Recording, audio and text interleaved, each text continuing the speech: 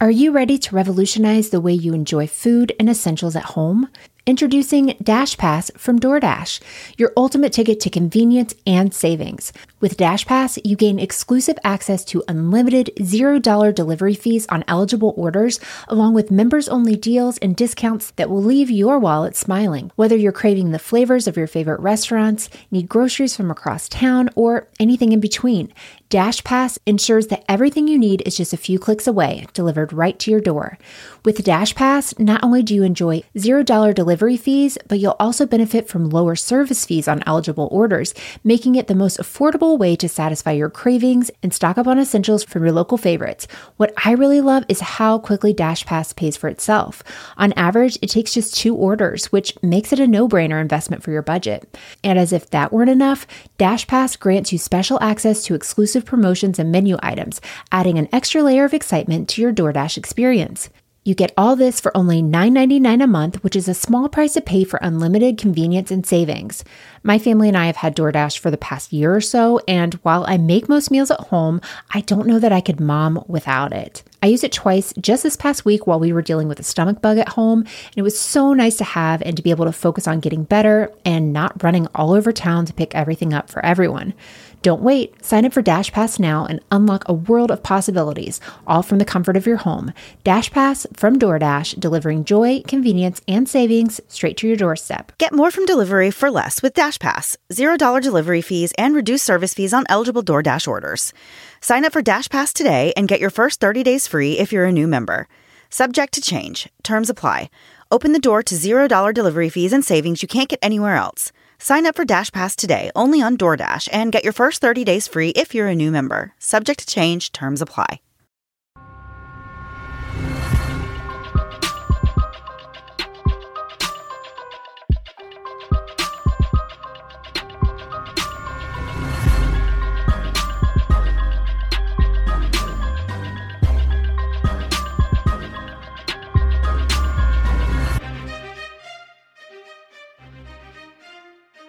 Hey guys, and welcome to the Moms and Murder Podcast, a true crime podcast featuring myself, Mandy, and my dear friend, Melissa. Hi, Melissa. Hi, Mandy. How are you? I am so good. How are you? I am so good, too. I'm equally as good as you are. No, I'm not. I'm fine. It's been a good week for me, I think. I mean, I can't tell you what your week has been like. So, yeah, good for you.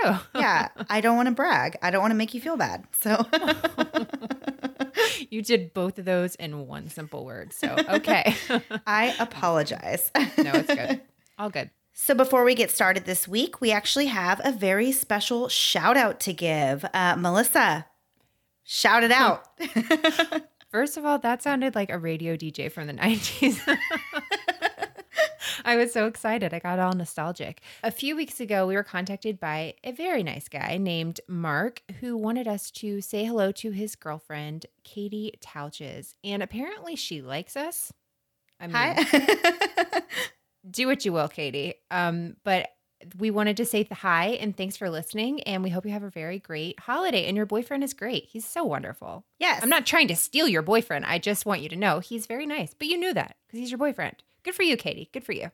Yes. We got to move on because this took an accidental turn I did not mean for it to take. But Katie, happy holidays. Merry Christmas.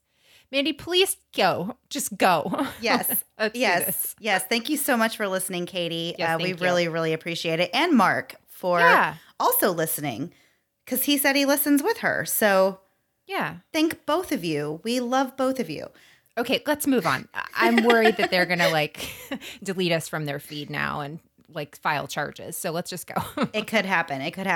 Okay. So, and then one more quick thing before we get started. I did want to say a quick thank you to Elma S. for helping with the research this week. This has been a case that she sent us a while back and has been kind of sitting in our pile of case research. And we are so happy to be doing it this week. This is actually one of Melissa's favorite stories that contains zero murder. Yay! Yeah. And since this is our last episode of 2018, we thought we would leave you kind of on a high note and not on a super low note. So, I mean, it's still a crazy bonkers story. It's insane, but yeah, no one dies.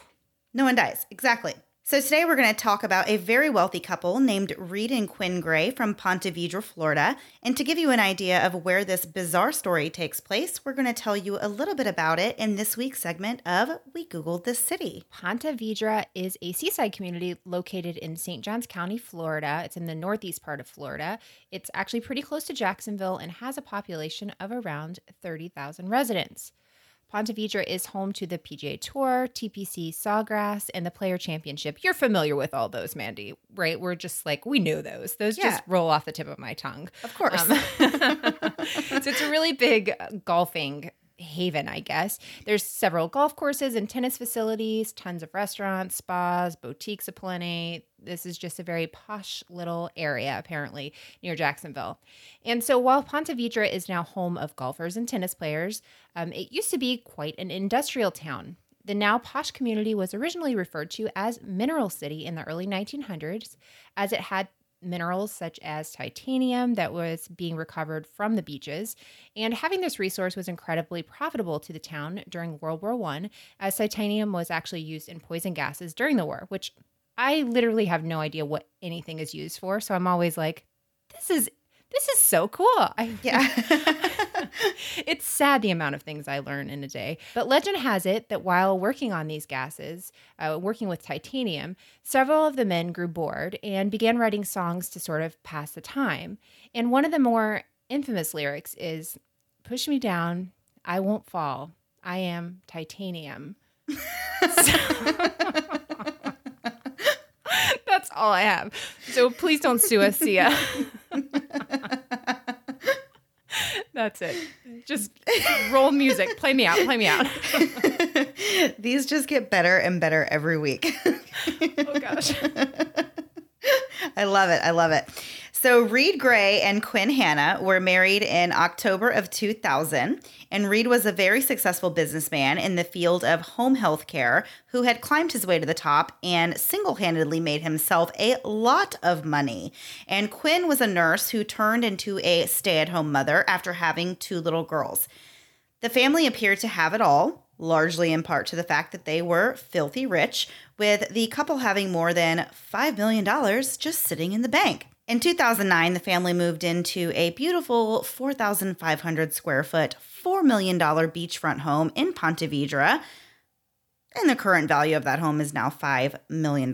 So it gained $1 million just from, 2009 to now. So it's a nice house. I guess that's what it tells you. It is. Yeah. Right. That's exactly what it tells us. Yeah. So Friday, September 4th, 2009 was actually not too long after they had moved into this home. And it started off as a typical day for Quinn Gray. She dropped her daughters off at school. They were 6 and 8 years old at the time. And then she went to the spa, had a facial, went to a yoga class, and then returned home to change clothes and prepare to pick her children up from school that afternoon. As Quinn searched her closet for something to wear, believing that she was in an empty home, 3 men with a gun approached her. After a brief struggle, one of the men told Quinn that he wasn't there to hurt her, but that she was being taken as a hostage until her husband Reed coughed up $50,000 that he supposedly owed to a loan shark. Quinn was instructed by her captors to write her own ransom note to be left for her husband to find, and she quickly jotted down a somewhat lengthy note on a yellow pad of paper that outlined the demands of the men who had abducted her. It stated that professionals had kidnapped her and they wanted $50,000 in cash. They did not want any police involved, and that her husband would be watched. So basically, don't try any funny business. Right.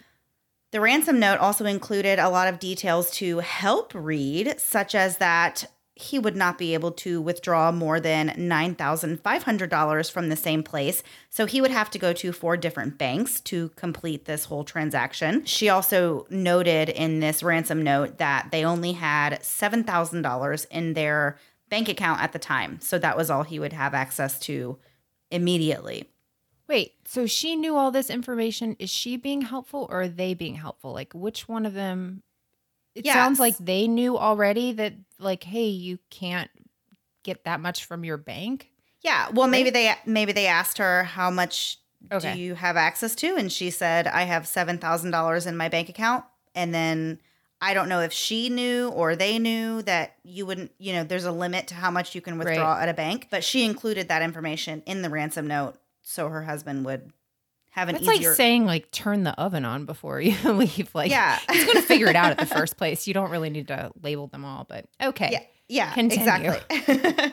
So at around 5 p.m., Quinn made a frantic call to Reed while he was at work. She told him that she had been kidnapped by 3 Albanian men, and she begged her husband to cooperate with every demand that they made, or she would be killed. So Reed immediately ran outside into the parking lot after getting this phone call from his wife and dialed 911 in a complete panic and told the operator that his wife had been kidnapped and the kidnappers had threatened to shoot her if he went to the police. And he was just obviously hysterical, pleading with them, to help. So a SWAT team was dispatched to their sprawling oceanfront property, and Reed was told to pick up his daughters and take them to a friend's home and then go to the sheriff's office and wait for more information. So here's one question I had. Obviously, the note says don't call police. I'm assuming in the phone call, she's telling him not to call police, and he immediately called police. I'm not saying he's wrong because I totally get I was going to say, that. That's like a total Melissa thing to do. Oh, yeah, I'm totally going to do it. But it is kind of crazy that, not crazy, I shouldn't say that, but it is kind of strange that you aren't like taking a minute maybe to like say, like, is 911 the best way to go about this? Do you know what I'm saying? Like, yeah, that's very public and very, like, you're literally saying, what did you just say to me? Perfect. Hang up, call 911. Like, it was a very quick turnaround there. But I understand, too, because, I mean, come on. I would call immediately and rat them out. So, yeah. Crime scene techs did a complete sweep of the home when they arrived there, looking for any clues as to who these kidnappers could be. They also, at this point, find the ransom note, but they don't really find any other real clues. Reed was obviously a wreck whenever he got to the sheriff's office, and he told detectives he hadn't borrowed any money from any sort of loan shark. And of course, like $50,000 is sort of a drop in the bucket to these people. And, that same year, he had made over $1 million. So to go to a loan shark of all people, doesn't make a whole lot of sense. But I remember watching part of we had to watch like a really crappy version of Dateline on YouTube. So like there's like celebration noises going on and like emojis flying through and everybody's voices are like peaked up 30 octaves. But he was saying like in the interrogation room, he's like, I'm in like a TV detective room and stuff. Like it was kind of weird to watch somebody going through, like a normal person would go in there and be like, oh, this feels like a TV show. Yeah. And he was even saying like, this feels like a movie. Like none of this feels real. It's crazy. So Reed tells the police that, the couple has suffered some marital strife in the past, but the last few months have actually been some of the best ones they've had. And they were even considering at this point having a third child. So detectives keep Reed in the office before actually letting him go and rest. It's obviously a lot of information to take in at one time, but he wasn't even there very long before they sent him on his way, really. Yeah. I mean, he's the victim's husband and he's exhausted and he's obviously, Well, and they have kids. Yeah. And so what are you going to do? You can't keep him there all night, so they let him go home so he can try and get some sleep. And then I think the understanding was that he would go back in the morning and continue helping, right. Well, and it's missing person. It's not a murder. Like that's a lot you know what I mean? They would keep you right until they had answers, really. So after a sleepless night, Reed actually sends a text to Quinn's phone and he's like asking, hey, are you okay? Can you just let me know you're okay? And he receives no response. So Reed meets up with investigators later that morning, and surprisingly, Quinn calls him while he is sitting with police. And she tells him that they would be calling back soon to give directions on how to exchange a ransom. So Quinn sounds pretty agitated and upset, and obviously she's going through a lot in these recordings. And Sheriff Shore was surprised to actually hear Quinn's voice on the phone because even watching movies and stuff, you typically don't hear the victim's voice. It's normally the abductors talking to, the police or talking to the spouse or whatever and saying, we'll let you talk to this person, but this is what you have to do first. So for her to call was a little like, okay. Yeah. Yeah. You don't expect somebody who's been kidnapped or abducted. They're not usually given access to like a cell phone and especially not their own cell phone to say, here's your phone. You can call whoever you want and say whatever you want. Just watch your minutes. Yeah. Yeah. So that was a little bit strange for the detectives. So less than an hour after Quinn calls Reed, she calls again to let him know where he needs to go for this money drop. And then she hangs up telling her husband their kidnappers were super angry and that he's actually gotten the police involved and that now he's going to have gotten her killed because of his involving the police. She's dead because of him. So she's obviously super, super irritated. Not even irritated. I need to accelerate that or escalate that. She's angry at him and sounds incredibly scared and is like, this is what you've done to me. She was blaming him really at that point. So investigators held Reed at the sheriff's department and sent police surveillance teams to the location along with the ransom money. And the goal, of course, is drop the money, you get Quinn back, everything's fine. She goes back to her family. So while the team is en route, Quinn calls again and gets mad at Reed for messing this whole thing up and says, change the plans. They're telling me now we're going to drive to a Chick-fil-A and sit in the parking lot. You're going to drive to Chick-fil-A, sit in the parking lot with your convertible top down. So this whole thing feels very Florida at this point. I was like, oh, where is Florida going to show up? This is where Florida shows up. And we just are going to keep showing up at this point. So before police even get to Chick-fil-A, Quinn calls again and says that the abductors have spotted 3 Fed cars in the area of this Chick-fil-A, and now she's being taken somewhere else, and she doesn't know where, and she sounds super, super annoyed on this call, and she then texts Reed and says, I know you want me dead. So she's had enough and she's like, what are you doing? You must want idiot. me killed because, but because you're not doing any of this right. So obviously the next logical conclusion is that you want them to kill me. Right. So that's a very big response to send to somebody. Yeah. Oh, this would be 100% me if I had been abducted. I would be texting my husband you must want me dead because you haven't rescued me yet. What is going on? But the thing, okay, so he did call the police. He involved the police, but I didn't really figure out where he ruined anything else. It was kind of he's doing what you're saying. And she's like, again, Reed, Chick-fil-A. Why are you bringing that to Chick-fil-A? It's like getting mad that somebody forgets your Chick-fil-A sauce. Okay, that's whenever you can text angry things. If you forget my Chick-fil-A sauce, I'm going to text you, I know you want me dead. Yeah. So Reed is confused and shocked because why would he want her dead? And he doesn't believe it was even her that wrote him back because, again, this was a text message. And he has his $50,000 and now he just wants to get his wife back. So we are going to talk more about this after we hear a word from this week's sponsor.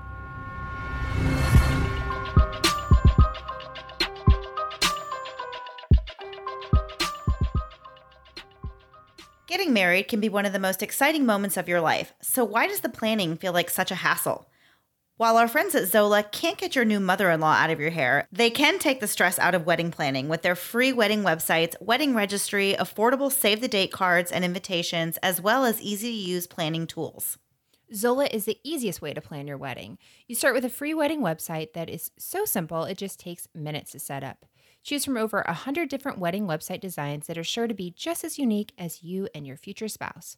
You can even add photos, travel and accommodation information, and there's a frequently asked questions section that helps address those questions that make you squirm, such as, can I bring my kids? Or the dreaded, do I have a +1? One thing I really love about Zola is not only can you develop this beautiful wedding website, but you can link your dream registry with Zola.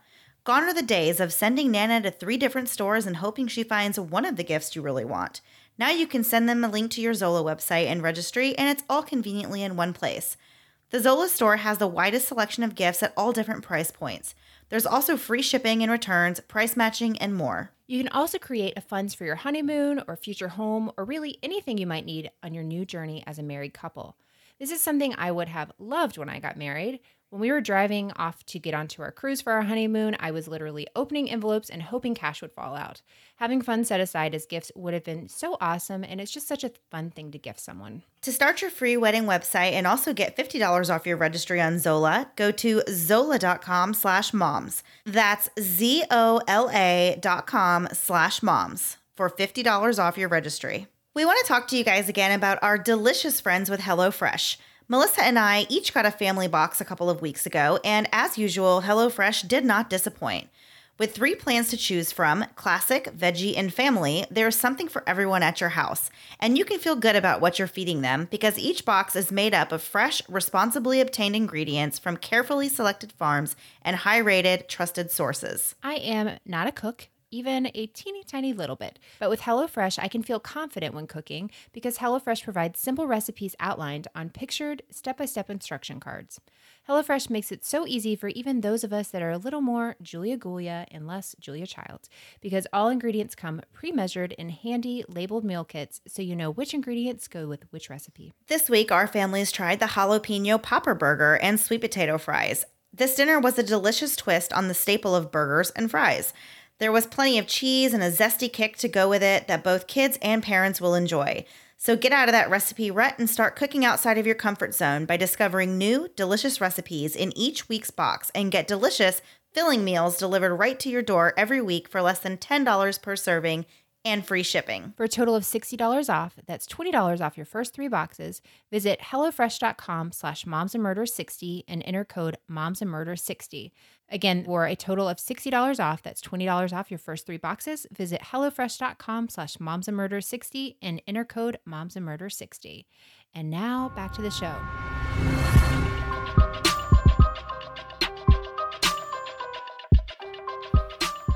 So investigators set up a command center at the Gray home while they waited for the next contact from Quinn.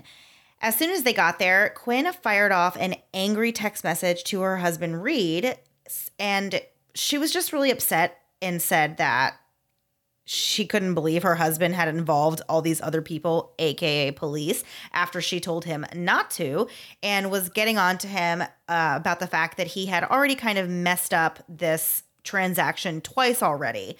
And then she also asked whose Ford was sitting in the driveway. Well, of course, this is the police officer's car that is sitting in the driveway.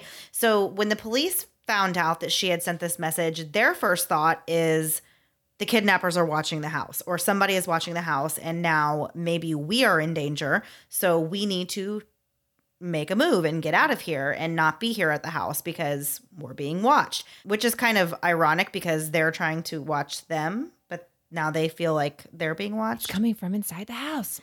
Yeah. My favorite line. So 24 hours have now passed since Quinn had been taken and 2 money drops have failed. The sheriff's office decided that it was a good time to call in the FBI to assist in the investigation.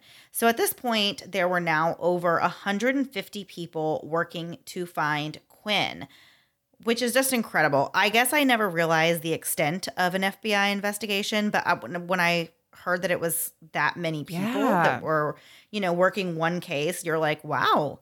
They are really serious about finding people. They really are, Mandy. I'm glad this eased your fears. I totally trust the FBI now. Oh,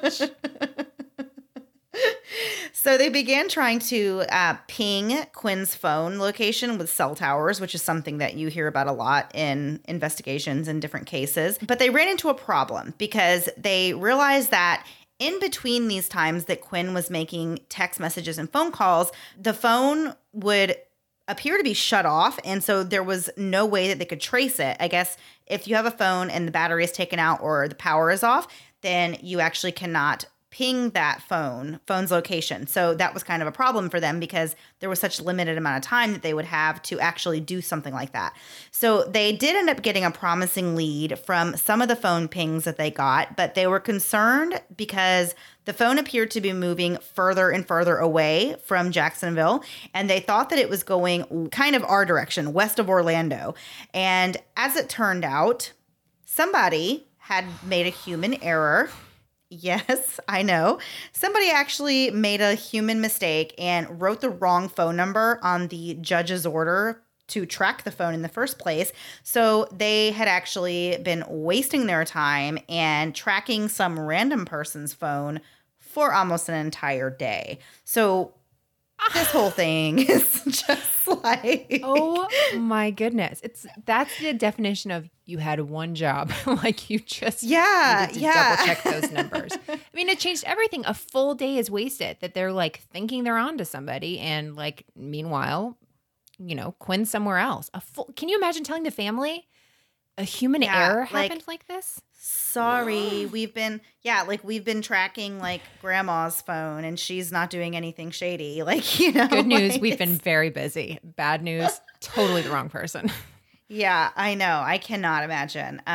So really this whole thing, just when you hear the term wild goose chase, like that is this entire case. Yeah. It's like totally just that. So at this point, 36 hours have passed, and Quinn's mother, Gail, has driven down from Georgia to help any way she could. And Quinn's mom, Gail, was from Georgia. She worked at Walmart and was also a dog breeder on the side. And she drove down as soon as she heard the news. And how long of a drive was that she said? Like 7 hours, I think? Yeah. 7 hours. And she was like, and I always think of like people, you know, she had to stop at a gas station or she had to stop at a rest area. And you always wonder like, I try to always think when people are in bad moods or being crazy, like what if something happened? Now I have to add what if you think your child was kidnapped? Yeah. Maybe that's why you're being rude. Not just like maybe I can really up my list of why people are being rude to me. So shortly after she arrives in Florida, the kidnappers actually send a text to her phone that says, have the money in a bag. There's no traceable devices, no read whatsoever. If he's anywhere close, she's dead. Be ready to leave at 11. That's a lot of information. And all of a sudden, Reed's involved. And now it's like, Reed, you had your chance. You're out of here. No more. Done with you. Done. So police believe that the kidnappers thought Quinn's mom could be maybe more easily manipulated, and that's why they, cut Reed out at this point, and he's already, in their mind, screwed up a few times of these money drops, and so they are done with him. So the kidnappers set up a money drop with Gail, and they tell her to go to Joe's Crab Shack and drop the money out of the car and drive off. Why are they just going to all these restaurants? It's really upsetting. They're hungry. They're eating in between, I swear. They're like, drop the money off. We'll get lunch. Everybody will be on their way. So they say if anything goes wrong, Quinn dies. All these places are so busy. And it's true. Like they're going to have surveillance. There's going to be a million witnesses to be like, oh yeah, I saw somebody carrying a huge bag of obvious money with a crying woman saying, where's my daughter? Yeah. And that's why I called you police officers that are now eating at Joe's Crab Shack with us. So this seems like a very strange idea, but undercover agents go to the Crab Shack to stake it out and watch what happens. Gail drops the bag of money in the bushes, and the bag does have a tracking device in it, even though they said they were not going to do that. But of course, they're going to kidnappers. They're always going to trace the money. Yeah. And it doesn't have $50,000 in it. It only has $10,000. And so police were hoping to, obviously lay eyes on whoever picks up this bag and, quickly move in, take them down, rescue Quinn, all in a good day's work, all in 36 hours worth of work after that terrible tracking the wrong person. Got a little extra time went down there. So the money sits there for a few minutes, and then a group of college age students kind of walk by and kick the bag, pick it up, get in an SUV and drive off. Then they start making weird turns and driving through this neighborhood, pull into a gas station, and police are like, oh my goodness, they're trying to throw us off. What's going on? We're on to them, blah, blah, blah. Are you ready to revolutionize the way you enjoy food and essentials at home? Introducing DashPass from DoorDash, your ultimate ticket to convenience and savings. With DashPass, you gain exclusive access to unlimited $0 delivery fees on eligible orders, along with members-only deals and discounts that will leave your wallet smiling. Whether you're craving the flavors of your favorite restaurants, need groceries from across town, or anything in between, DashPass ensures that everything you need is just a few clicks away, delivered right to your door. With DashPass, not only do you enjoy $0 delivery fees, but you'll also benefit from lower service fees on eligible orders, making it the most affordable way to satisfy your cravings and stock up on essentials from your local favorites. What I really love is how quickly DashPass pays for itself. On average, it takes just 2 orders, which makes it a no-brainer investment for your budget. And as if that weren't enough, DashPass grants you special access to exclusive promotions and menu items, adding an extra layer of excitement to your DoorDash experience. You get all this for only $9.99 a month, which is a small price to pay for unlimited convenience and savings. My family and I have had DoorDash for the past year or so, and while I make most meals at home, I don't know that I could mom without it. I used it twice just this past week while we were dealing with a stomach bug at home, and it was so nice to have and to be able to focus on getting better and not running all over town to pick everything up for everyone. Don't wait. Sign up for Dash Pass now and unlock a world of possibilities, all from the comfort of your home. Dash Pass from DoorDash, delivering joy, convenience, and savings straight to your doorstep. Get more from delivery for less with Dash Pass. $0 delivery fees and reduced service fees on eligible DoorDash orders. Sign up for Dash Pass today and get your first 30 days free if you're a new member. Subject to change. Terms apply. Open the door to $0 delivery fees and savings you can't get anywhere else. Sign up for Dash Pass today, only on DoorDash, and get your first 30 days free if you're a new member. Subject to change. Terms apply. Around this time, Quinn calls again and frantically asks where the money is and says her life is in danger at this point. Everyone's confused because, oh, we dropped off the money and your kidnappers just grabbed the money. We saw them grab it. And, why are you asking where the money is? Just then, a Jacksonville police cruiser arrives at the gas station and casually starts talking to these men who had just picked up this bag of cash. So the FBI and sheriff's officers were extremely confused because local PD was not even on this investigation, but they phoned the Jacksonville PD and told them to bring the suspects in and that they were under surveillance in a kidnapping investigation. So much going on. Yeah, and can you imagine anyone in this situation? Like, the FBI is like tracking. They have been on this case now for days, and they're like, here comes a local officer, and like, what is he doing, and why is he talking to these people? And they're like, they don't know anything about this case, like, because that's kind of their whole thing. It's the FBI. They do everything. They're their own entity. They don't involve local law enforcement in their investigations, and so it was kind of like this whole thing, like, what do they know about these guys? Like, why are they here? Yeah. Kind of thing. Oh, my goodness. So as it turns out, the men they had picked up just were in the wrong place at the wrong time and made a dumb decision to pick up the bag of cash. What are the actually, it's Florida. This is actually makes a lot of sense when you think about our state. Like any other state, like, why would somebody just randomly pick up a bag? Well, in Florida, it could be a plethora of goodies. You could have meth, you could have cash, you could have Chick-fil-A sauce. Like, it could be anything. You just pick up the bag. So, but they see the bag and joke that there was definitely money in there. And when they picked up the bag and realized it was actually full of cash, they, of course, freaked out. They get scared because they think they're being followed because, spoiler alert, they were. And they call 911, pull into the gas station and wait for police to arrive so they could turn the money over. They worried that they had accidentally gotten involved in a drug deal. Because, again, Florida, it's... Any given day, you could accidentally be involved. I'm kidding. Florida's great. Come visit. We love it. Yay. But it's so funny, like, pick up the bag of cash and then in hindsight be like, maybe this wasn't such a good idea, It sounds like the plot to like a Quentin Tarantino movie. Like, yeah. Now like the clock starts on the movie and like they're just trying to get rid of this money however they can. It's so crazy. So another attempted money drop for Quinn's kidnappers was a failure, and everybody is extremely frustrated at this point. Even me, as I was watching this Dateline. So at this point, we are now up to 43 hours since Quinn has been abducted, and there's been several failed attempts to deliver this ransom. And Quinn's husband, mother, and children are beyond stressed out and scared, wondering what is going to happen to their daughter, wife, and their mom. So in a risky move, the FBI instructed Gail to take on an aggressive tone with the kidnapper whenever he would call. And this was so that the FBI was attempting to regain control over the situation, because I think we can all agree the situation is out of control. So it passed control like miles. It passed control when that search warrant had the wrong, phone number. Like, we lost you way back there. Yeah, seriously. So at around 2 p.m. on Sunday, again, she was kidnapped on Friday afternoon. So now we are at Sunday afternoon. So Quinn sent a text message to her mom's phone that said, "Mom, please no cops. I am so sorry about all of this, but they are pissed and I want to see my girls." So at this point, she's pleading with her mom, like, please get this right. I just want to be released from this situation. So at this point, this was a text message, and it had actually been almost a day since anyone had actually heard Quinn's voice.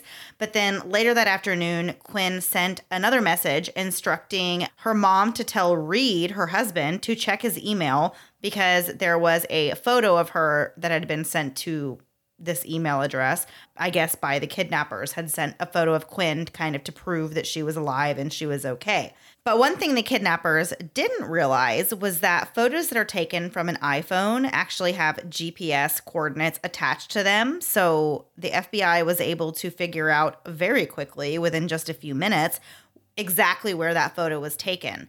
Was it Hooters? When they went, because I feel like Hooters is the only thing left. Yeah, seriously.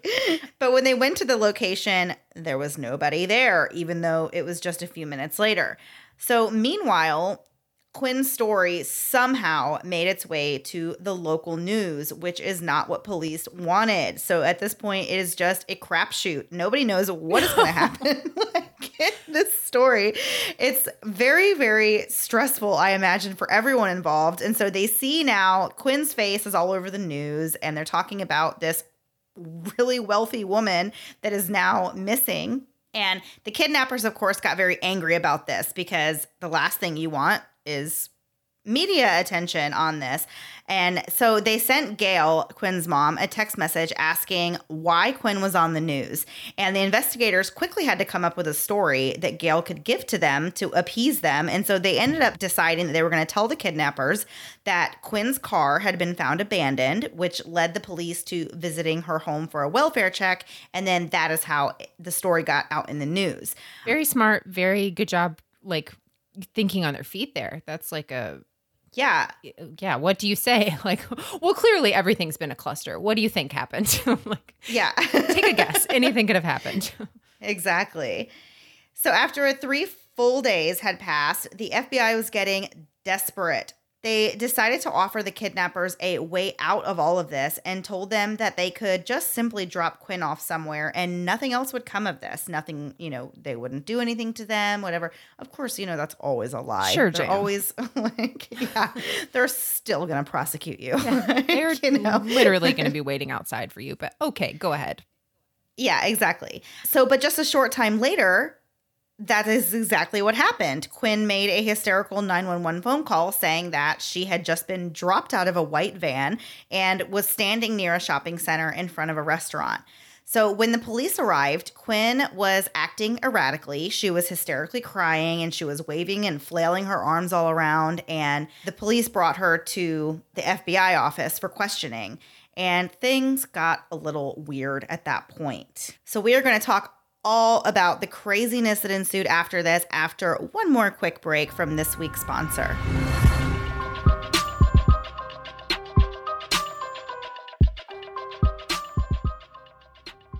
We are back again this week to tell you about Poshmark. Instead of buying things new, you can shop from millions of closets across America. It's almost Christmas, but it's not too late to purchase through Poshmark. Why be punished for your very last minute shopping for that cousin you forgot even existed, but will now be at your family's Christmas get-together? Just check out Poshmark. You can find all kinds of stuff, brand new, even some with tags, and look like the much better cousin when you show up with the perfect gift. Stay tuned to the end of the show to hear about this week's Posh Closet of the Week. And one of our favorite things about Poshmark is that you can make the seller an offer. It's almost Christmas, and people are wanting to get their closets clean before the holiday. You can make an offer for an even better deal than listed, and everyone wins. They get a clean closet, and you get a great deal. And remember, shipping is so easy for both the buyer and the seller. Download the free Poshmark app and immediately have access to women, kids, and men's clothing and accessories. They have everything from Coach, Forever 21, and Nordstrom. Listeners of Moms and Murder get $5 off your first purchase. Just enter the invite code MURDER5 when you sign up. That's invite code MURDER5 for $5 off your first purchase at sign up. And now, back to the show.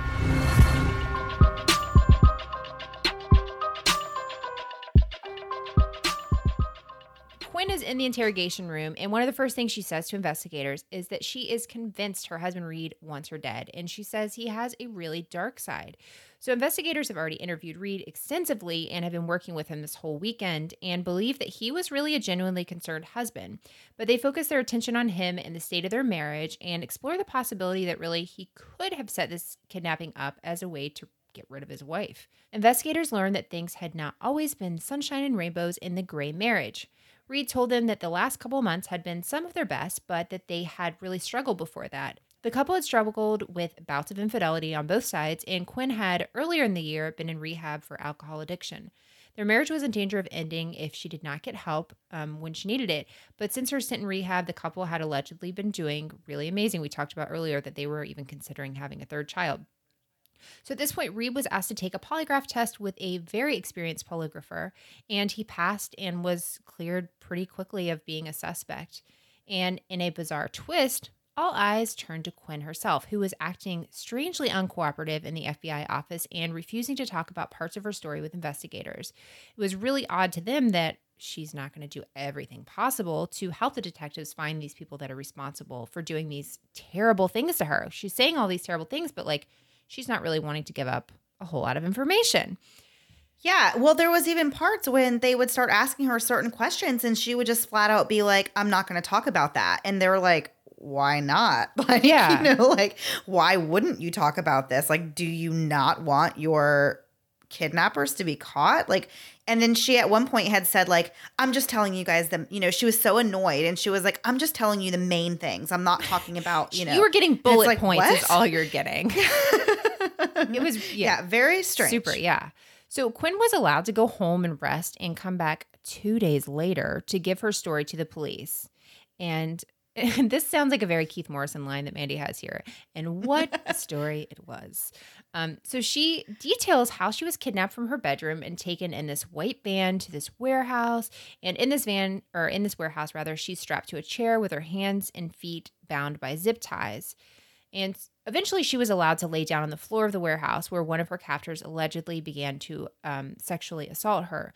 She told police that she did not try to fight him off because she feared for her life and that they had sex for hours and that at some points she even enjoyed it. These are all her words. We're not saying this. Yes. I will say one thing I really did not like about this whole investigation is I felt like they had a male officer in there at that point, and I really wish they would have had a female officer in there.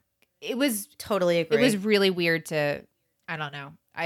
And then because he was saying I need you to tell me all the details of this, but I would have been I'm going to need a woman in here to talk to me. Yeah, it was just, I didn't feel like they were being super sensitive to that whole part of it. I don't know. It really just struck me maybe just tag team, somebody else come in here. So, yeah. But detectives said, they thought it was a very weird way for her to describe the encounter, but they also agreed that, people handle things differently. And they even said that to her, even though, like I said, I wish it would have been a female officer, I felt like he did try to be understanding and not come down on her for anything she was saying. But again, wish it would have been a female. So she tells investigators that the next day she was moved to a hotel called the Emerson Inn, where the lives of her husband and children were threatened if she did not cooperate. So at this point in her story, it's one of my favorite parts of her story because she talks about this detail that ends up, she didn't think it was going to be a big detail, but it ended up being kind of a huge detail in the big scheme of things. But she told the officers that her kidnapper had gone to a local Publix. What? Shout out to Publix. I know not everybody has those. But so he went there to buy food for her to eat. And what he bought was what she called chicken drumettes. Okay. Is this a thing in other parts of the country or a different part of the world? What is a drumette? I think she means a chicken, not a chicken wing, but the chicken drumstick. A drumstick. Wouldn't you call it a drumstick? A drumstick. I was like, okay, but we get you're flushed with cash, but drumettes, nobody calls it that. I know, but they were spicy chicken drumettes, but she kept calling it drumettes. And I even wrote to Melissa while I was watching the Dateline, and I was like, why does she keep calling them drumettes? What are drumettes? I don't even understand this term. Yeah, I was like, okay, calm down. You're eating greasy chicken like the rest of us. You're licking your fingers. Somebody is going to write to us and be like, you don't know what drumettes are? I know. That's why I'm trying to say maybe another country. We always get mail. We will always get mail for something we say. Yeah. Let's let it be about chicken drumettes. Yeah, I'm totally fine with that. If you want to send me hate mail because I don't know what a chicken drumette is, please, by all means. I can't wait till you get your third email and you're like, I wish I wouldn't have said this.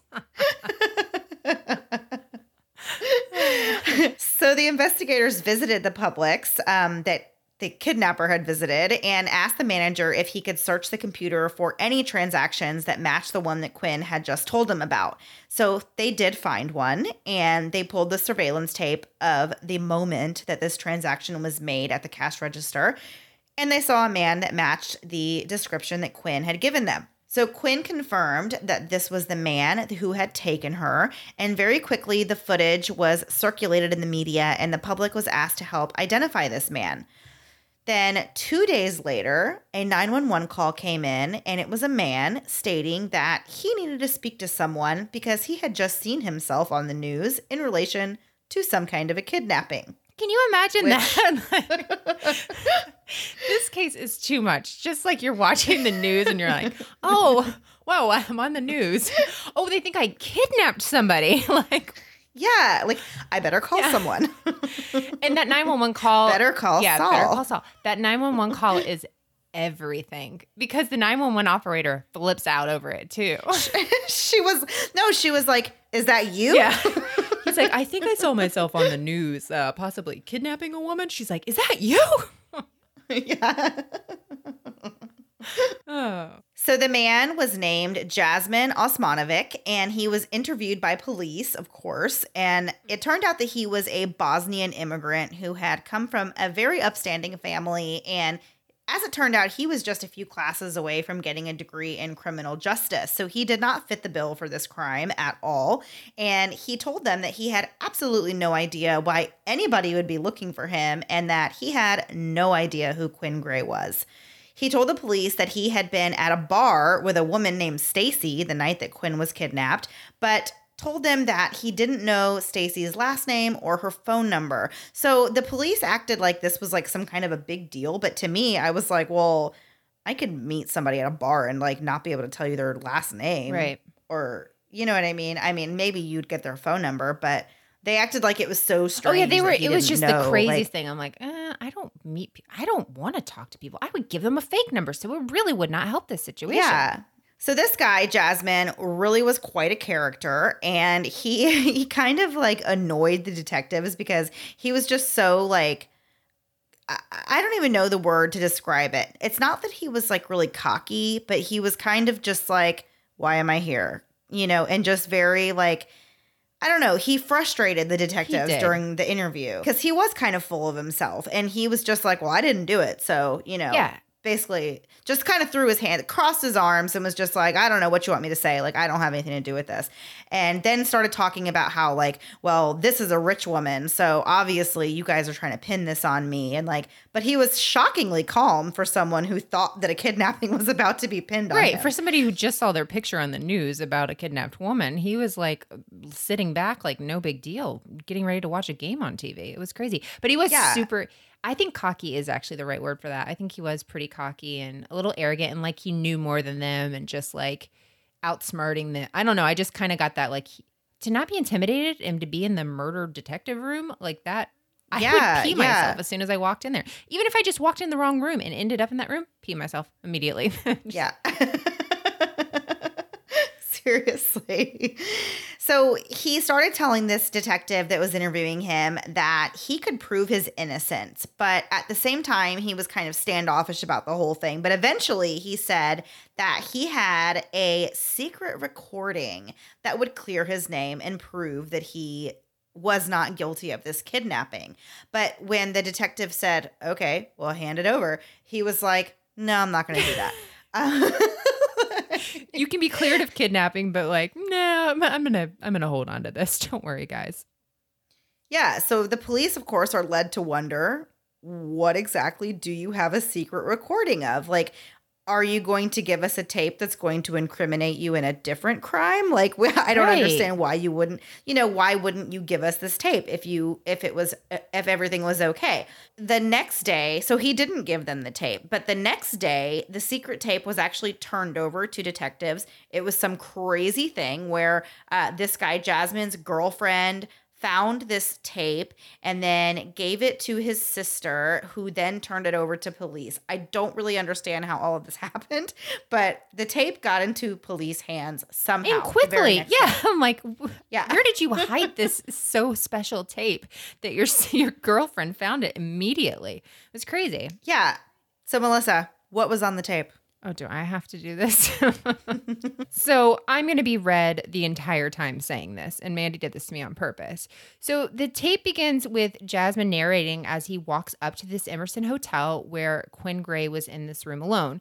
And he's saying, oh, you spent the night by yourself. People won't believe you were in here by yourself. And the whole thing we're being told is she was kidnapped. So you would think your kidnapper would be in the hotel with you. You wouldn't be by yourself. So he enters the room. Quinn greets him in a really friendly way, and it becomes clear to police that she was not, in fact, being held against her will. She went on to have a ton of conversations. All of them made me feel queasy with Jasmine about how dumb the police were for not being able to figure this out. And she would even say, I feel so bad about doing this to my family. Am I a bad person for doing this to my family? Yeah, you are. If you have to ask that question, you already know the answer. Thank God this wasn't a videotape. It was just audio. So in part of the tape, Jasmine and Quinn can be having what detectives determined to be consensual sex, followed by laughing and joking about how Quinn's husband never gets this much action, and continue to the next line. Employees of the hotel confirmed that they had seen Quinn and Jasmine at the hotel together, and Quinn never appeared to be in distress. Now, that's not crazy to me because you hear about when people have been kidnapped before, they're just going along with things and they're, told not to make any moves. So that to me wasn't really that crazy, right? Did you think that was to me, that's not a smoking gun. No. I didn't think that was that weird. They had plenty of other smoking guns. The tape was really proof that, this kidnapping is a hoax and that Quinn and Jasmine have done this in an attempt to extort $50,000 from her husband. But why, when somebody's worth that kind of money, are you trying to steal $50,000 from your husband and getting the police involved and your mother and your children and all these, all of this stuff? It doesn't make any sense. So according to Jasmine, this is all Quinn's idea. The two had been having this ongoing affair for about a month. They met at a gas station, which... That is where love is born. It is. Okay, so Chelsea and her new husband on Teen Mom 2, they actually met at a gas station, Mandy. He saw her, thought she was super cute, found her on social media because, duh, she's all over social media. And then now they're married and they have 2 babies. So gas station love is a real thing, but I don't think it was in this case. So apparently they meet and start having an ongoing affair. He liked the way she pumped gas. I don't know. So Quinn apparently wants to extort this $50,000 so she can run away with Jasmine and start a new life. And she had that kind of money in her bank account, so it doesn't really make sense that she would do this whole big thing and get the FBI and scare everyone and ruin her entire family over this. But of course, Quinn denies it all, and she claimed literally immediately that she could not believe how quickly she had been brainwashed. Do you remember that? She just walks in the room, she's like, yeah, I was brainwashed in one day. I'm like, wait, what? Yeah, it was like Stockholm Syndrome. I'm like, you didn't even have time to say the word Stockholm before you were already coming up with this. So yeah, and so she says her brain snaps and she doesn't know what she's doing. And she did not know Jasmine prior to this kidnapping, and they did not have an ongoing affair going. And she says the evidence of this secretly recorded tape was nothing more than a woman in distress being manipulated by her captor. Meanwhile, on the tape, on the tape, she's like, oh, do you see all these burns on my arms and my legs? I move these twisty ties around to make it look like I've been held captive. Ha ha ha, my family and the police are idiots. That's literally the entire tape. Yeah. And then all the sex stuff, that's just too much for me. But go ahead, Mandy. Yeah. So Reed initially stood by his wife in the public eye and even was on TV on the Today Show. He talked to Matt Lauer and was saying that he wanted his wife to come out of this feeling wonderful. Let's just take a moment of silence there. I don't even get that. How could you? I don't understand how you even. I don't even know if it was true or if this story was not true. How does anyone come out of this feeling wonderful? I don't understand. So, but that's what he wanted for his wife. And he said publicly that he thought they could definitely get through this and that he was standing by his woman. Now I see why she was so annoyed with him. So he even paid for her defense in this case. And she ended up pleading no contest on the charge of extortion, which meant that she would not serve any jail time for the crime. But she was ordered to pay half of the cost for the prosecution and $43,000 of the $86,000 that was spent on the investigation. So she was given 7 years of probation. She couldn't drink any alcohol, do anything during this time period. And Reed eventually filed for divorce after he eventually came to listen to this very salacious sex tape and came to believe that his wife had intentionally done this. So something else that was on this tape that we didn't mention before was there was actually talk between Quinn and Jasmine. It was like joking, but at one point Quinn had said something like, or you could just put a bullet in his head, referring to her husband, right. Reed. And so that was kind of what Reed said was the straw that broke the camel's back for him. I guess listening to your wife have sex with another man wasn't enough.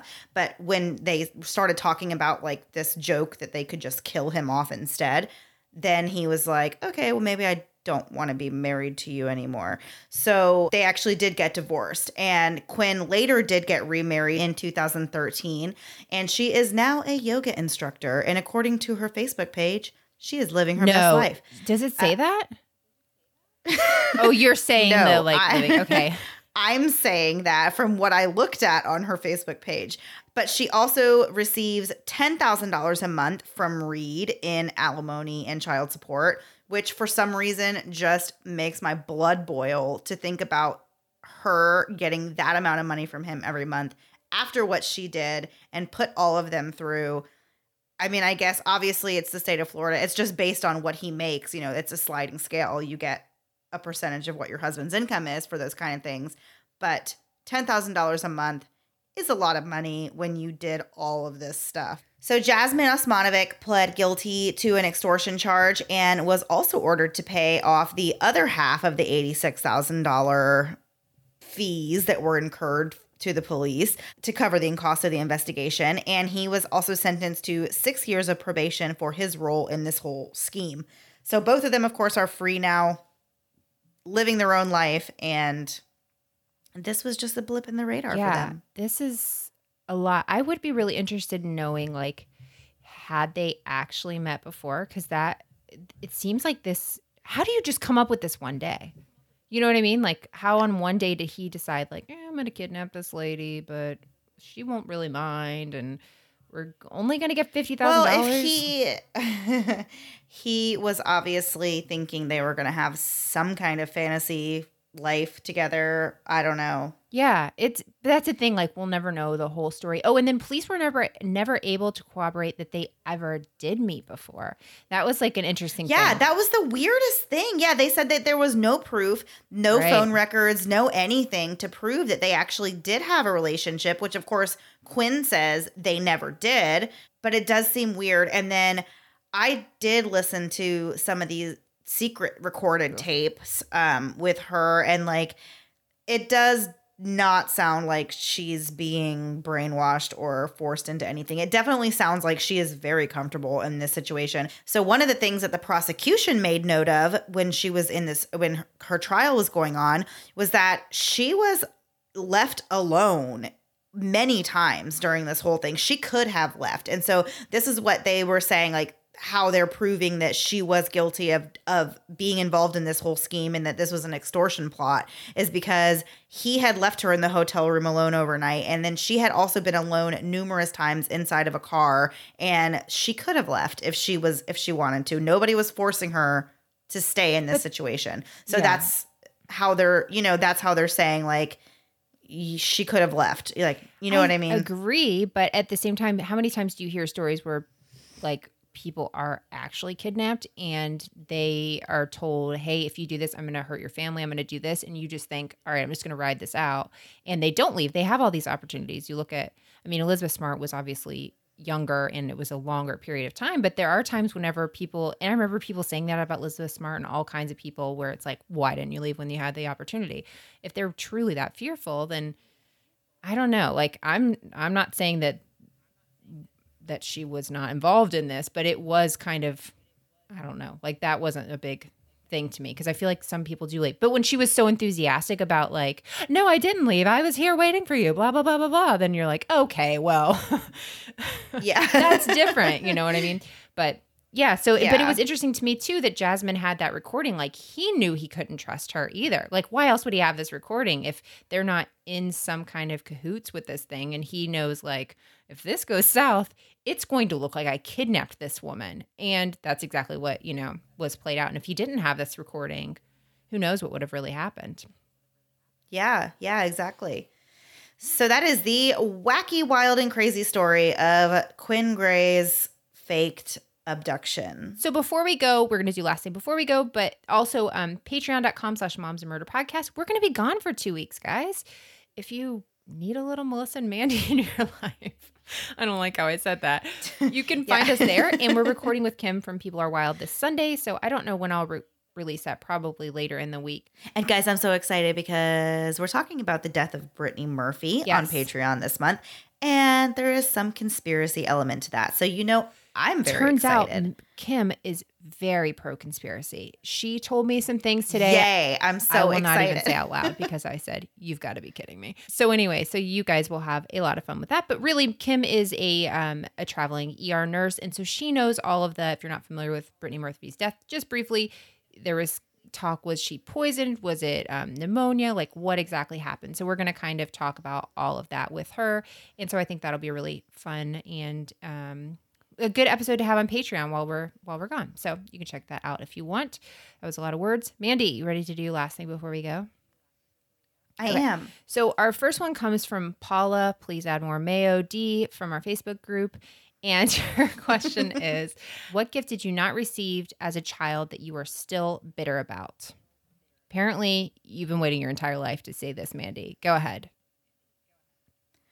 I just really wanted an Easy Bake Oven. And I never got Those one. things were crap. They were terrible and nothing tasted right. I don't even care. I don't care, Melissa. I don't care if it worked or not. I wanted one and I asked for it for like 3 years in a row and I never got an Easy Bake Oven. And I was really upset about that. And then the second thing. Oh, you got a list? It was just 2 things. That was it. So Easy Bake Oven was definitely the number one thing I did not get that I really, really wanted. But the second thing was a Barbie Jeep Power Wheels. Oh, okay. Yeah. And then I had my friend who I'm still friends with today, my friend Whitney. She got one. And there is nothing worse than wanting something, not getting it, and then your friend getting it. That is the worst. So I'm still upset about that. So I have just made up for it by getting my kids all the things that I didn't want or that I didn't get. And guess what? They don't want them. They're not, it's not cool. It's not cool now. So that's my story. Melissa. That was a lot to unpack. And I think you might need to pay somebody to talk about that. I don't really, I like thought about this all day. I don't really remember anything that I wanted that we didn't get, but I have kind of a funny story that's my favorite Christmas story that's similar-ish. So when we were little, my brother is 9 years younger than me, and he was adopted, but we didn't adopt him until he was like 4 or 5. So he was like my foster brother, and we didn't know if we would get him. So anyway, my point being, every holiday was really big for him because it was kind of like, we don't know if this is our last time with him. And, you know, I'm sure with my mom, there's like guilt and you feel bad. And so anyway, it was a big deal. So I remember one Christmas, and there's a recording somewhere of me videotaping my dinky little gifts, which was like one of those Velcro ball things that you toss back and forth. And I'm like, here's me and Megan's gifts, and here's Michael's. And I just like go around the entire living room, and there's just gift. And just like, but I'm like trying not to cry in the recording, and like, oh, and Michael got this, and Michael got this. Oh, here's my Velcro ball. This was so fun.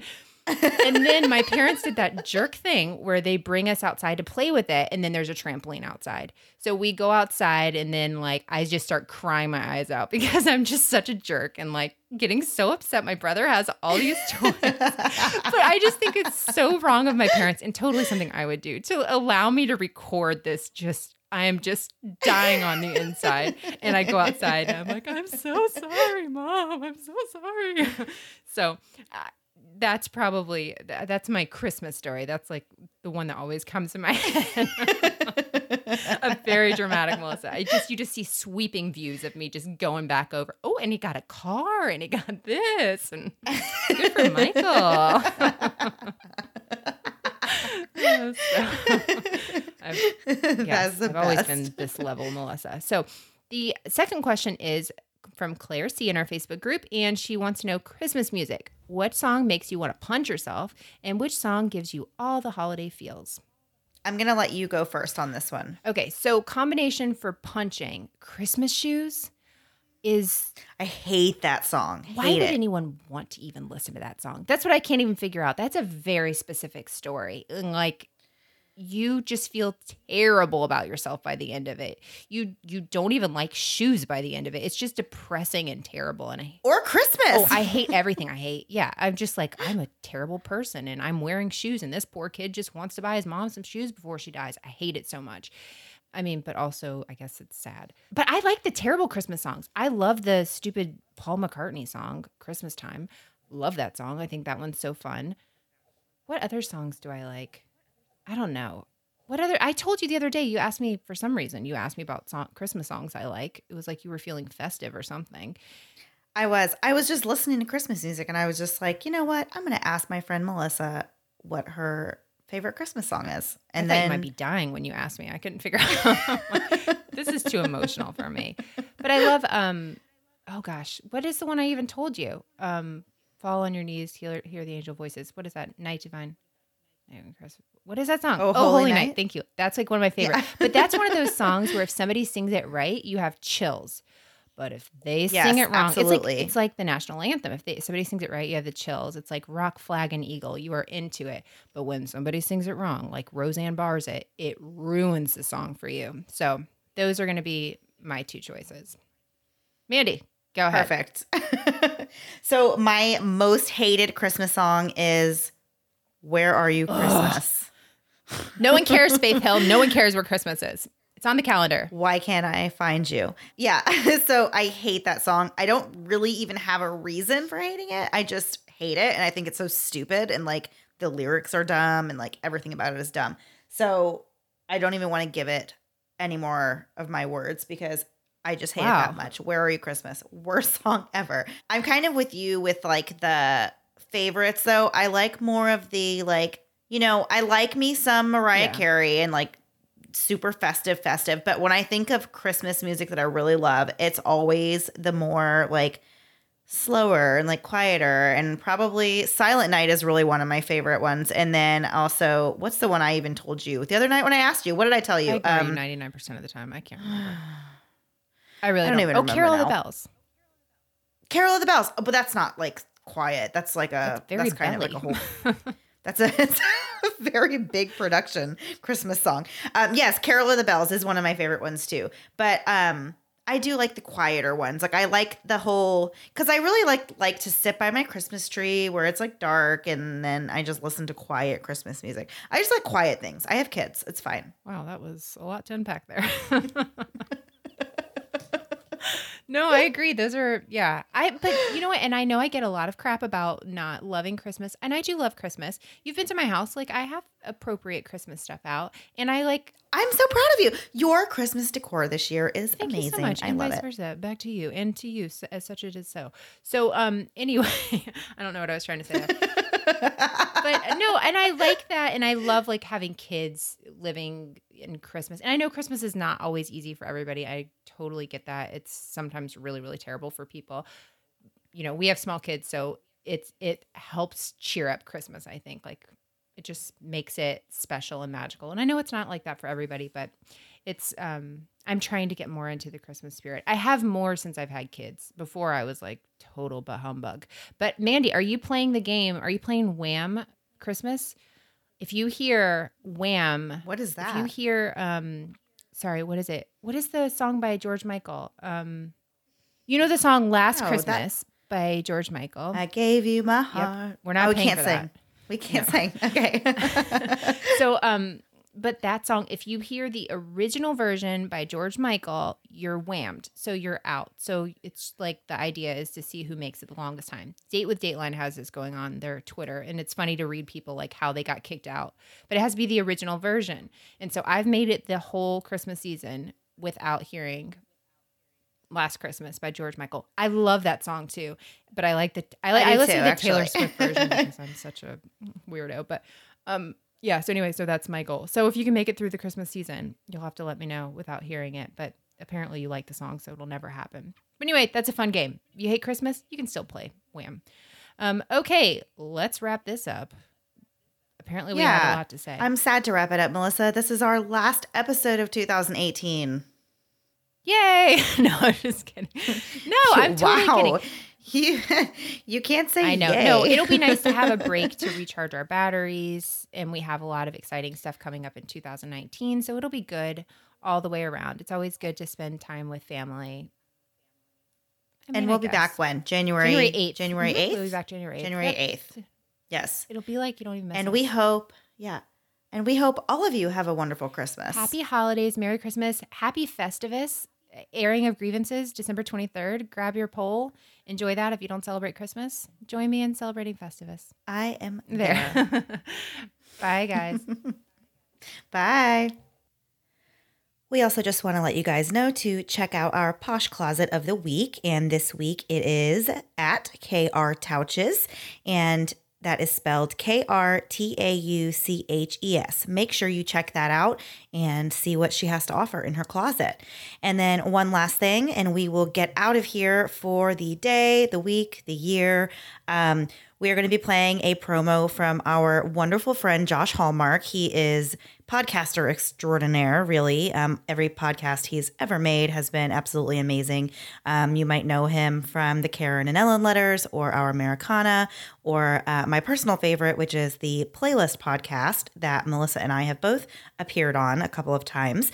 So he has a new podcast, and it is just as fantastic as all of the other ones that he has made. And it is called True Crime BS.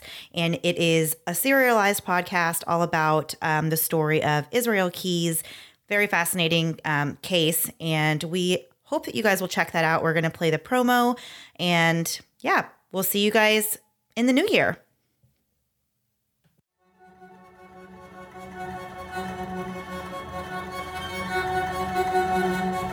In March of 2012, Israel Keyes was pulled over outside of Lufkin, Texas. And in that moment, hundreds of lives would be forever changed, including mine. Join me on this strange, terrifying, and emotional journey as I attempt to find the missing, understand a killer, explore the impacts of crime, reconcile with those left behind, and subvert the genre of true crime. In the FBI files, they found images of over 40 missing persons on his computers. I think it's fair to say that Israel Keyes had a fetish about missing people, which is why he wanted to ensure that his victims didn't get found. True Crime Bullshit premieres December 6th on Apple Podcasts and anywhere else you listen to podcasts. Go to www.truecrimebullshit.com for more information.